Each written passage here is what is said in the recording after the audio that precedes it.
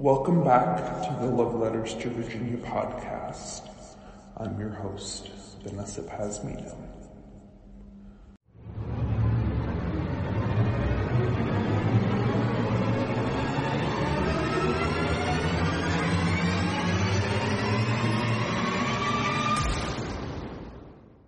This is my personal ghost story. So Anna Tatsi Barbe is my comedy writing partner. We write sketches for Andy Narwhal Productions, that is her brand, and we were invited from the Little Theater of Norfolk's podcast. It's called Ghostlight. So from the sound of it, I assumed that meant we were going to be talking about cool, creepy things. I didn't really understand what it had to do with the theater until we got there. And it turns out that the ghost light is actually the light that they keep on behind the stage for the rest of the production, so they can see what they're doing, so that you don't have this big floodlight back there so you see what's going on quite literally behind the curtain. Anyway, so we're doing our interview, they serve us dinner, it was amazing, and while we're eating the dinner, I keep looking over at Anna, and she keeps looking over at me. And then we look over into the back of the auditorium. And then we look over at each other again. And after a little while, it started to feel like I could hear her thoughts. And later on, she told me that it was like she could hear mine. So I kind of paused the conversation during dinner, and I go, alright, I gotta ask, is this theater haunted? And BA looks up at me and she goes, yeah. So the former chair people, I believe it was Dick and Jean, a man and a woman who were best friends, and they always used to sit at the back of the theater. Now, I didn't see anybody sitting in the back of the theater. I saw somebody walking around, kind of pacing back and forth in like the lobby area between where you enter the building and where you enter the theater. There were some crew members there that night, but they were all there early in the day or in the evening there behind us, working on the stage, closing things down. There was no one in that area of the theater that night. It was the four of us. And I got this tingly sensation. I thought it was just because I was cold, but it was the middle of June under floodlights and I was wearing a black jacket anyway.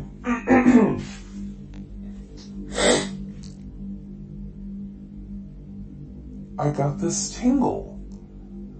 And then I started to hear a man's voice say, you're doing exactly what you're supposed to be doing. Don't let your fear get in your way anymore. And I look over at Anna and her eyes just were wide with astonishment. And I'm thinking, did she just hear it too? We finish about midnight, almost 1 o'clock.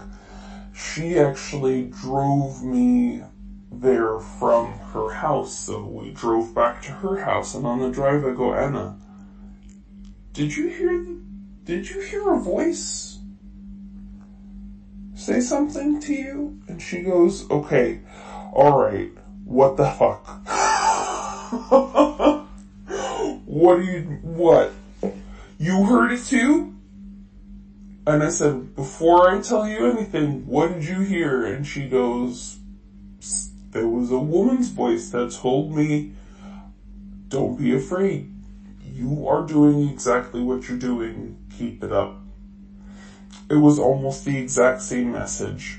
I think she heard Jean's message, and I heard Dick's message. They were best friends. They wrote together. I think that it's perfectly fitting, and this is why Anna and I were destined to work together.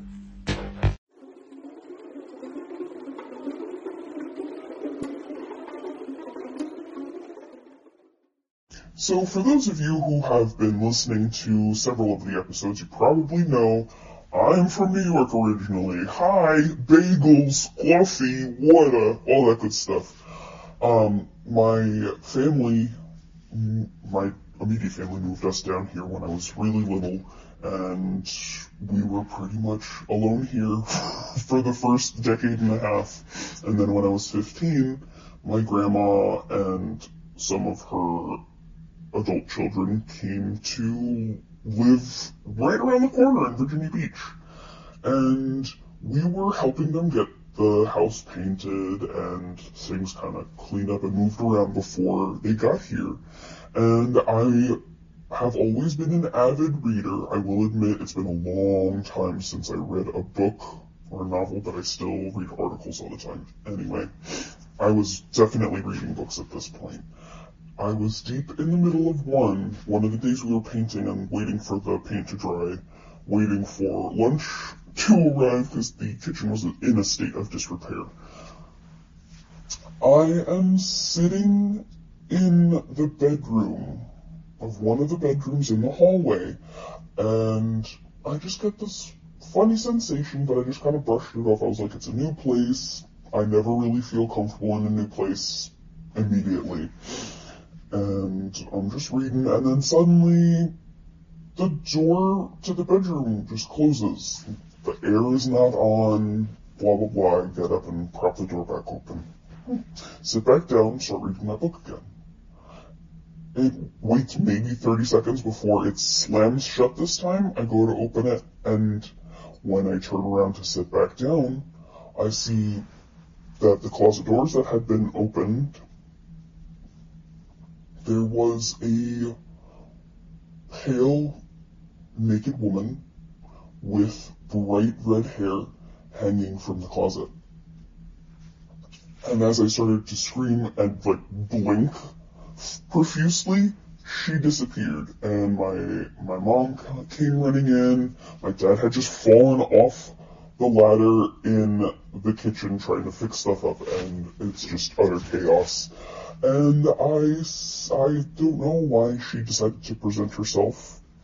We're still not entirely sure if she is who we think she is, but there was a sketchy moment when a neighbor came up to my aunt after they had moved in, and she was like, I know you guys just moved in here, have you seen Sarah? And my aunt was like, who is Sarah? And she was like, oh, she lived there with her husband, and they had a tumultuous relationship, and one day she just kind of disappeared. And my aunt said, oh, okay, great, cool. So we believe that unfortunately there are parts of Sarah's remains still left on the property, because that was only the first time she has appeared. My grandma saw her running around frantically in the middle of the night. She described her skin as blue, but with the fiery red hair, running around naked in her bedroom, crying and screaming. I can only imagine what happened to that poor woman. My niece has seen her. My aunt has experienced her. She said that she was sitting in her bedroom, which is adjacent to the room I had my experience in. And she's just sitting there looking at her emails, and her ponytail flew up from behind her head and smacked her in the face. There are strange, unexplainable things in that house, and it's only gotten worse since my niece and nephew have been here, and they don't want to go anywhere near that hallway, and I can't really blame them.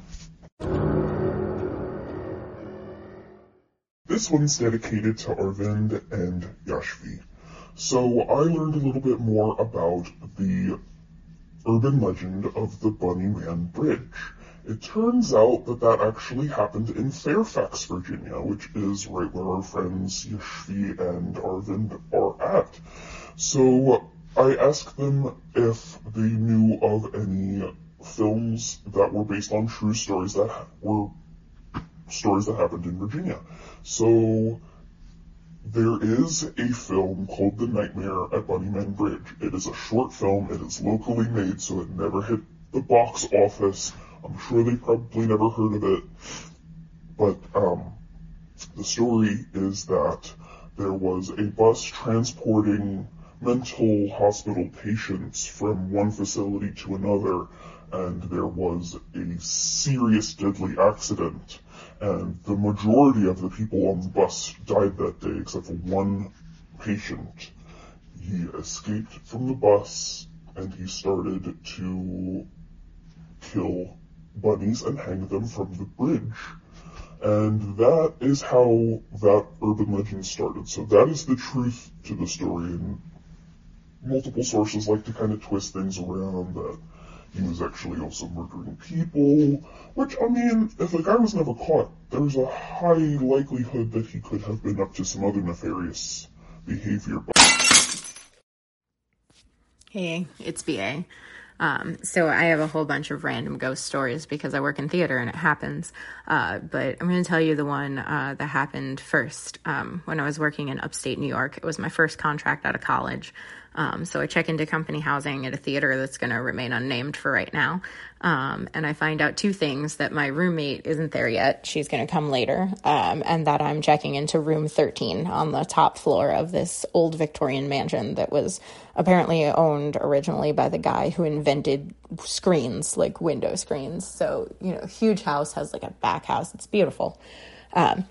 So I go and I move into my room, and I've got a bunch of extra boxes that I put into the closet. And to do this, I have to tilt them 90 degrees and shove them straight up past the shelf on the top of the closet, and then kind of let them fall onto the shelf. So they're pretty well stuck up there.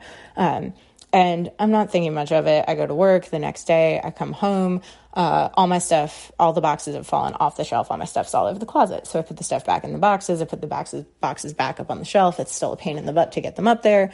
And this happens for 2 weeks. And I'm still not thinking much of it. I'm just wow, how do these keep falling? Kind of oblivious. So load-in happens 2 weeks later. And my roommate is actually coming straight from college to load-in. And she's over on the West Coast in Arizona or something. So she literally gets off a plane and goes straight to our 24-hour load-in shift. So we get done loading in the set and we're all pretty exhausted, but also there's adrenaline running. We all want to wind down. So we decide to have some beers out in the hallway. And we're trying to be quiet because my roommate has decided that she is not down for beers. She is exhausted and she just wants to sleep. So we're sitting outside having a couple beers, kind of trying to get into the spirit of maybe going to bed at a really weird time, when all of a sudden we hear this crash coming from my room. And I'm like, oh, crap. And my new friend Jenny is like, what happened? And I was like, I'm sorry. It's the ghost in my closet. He hates that the boxes are up there. My roommate's in there. She's probably freaked out. I'm going to go. And I go in and I'm like, I'm so sorry. The ghost, he hates the boxes. I will just leave them on the floor so that they don't crash anymore. I didn't mean to freak you out. I didn't know they would do that. And of course, she's bolt upright in bed looking at me like I am absolutely nuts. And my friend Jenny from outside just walks slowly into the room and yells to nothing, "Stop messing with BA. We like her." And then walks out of the room. And I'm just kind of okay. And my new roommate is okay. And she's like, I'm going to go back to sleep. And I was like, cool. And we quietly shut the door and we went back to having our beers. And I looked at Jenny and I was like, what was that about? And she goes, oh, I had that room last year. And I was sitting there reading a book and I looked up and there was a guy in a Civil War uniform costume, a Union uniform, standing in the doorway. And I thought it was one of the interns messing with me. So I went back to reading my book and then I looked up again because they didn't say anything and they were gone. She was like, there's something there.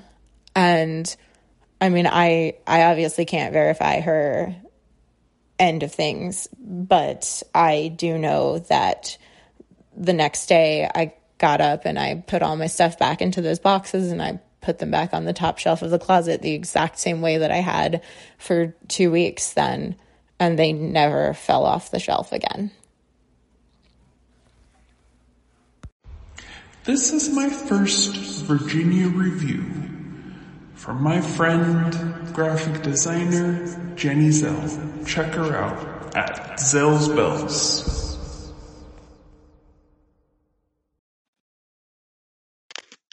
Just testing this thing to see if it works.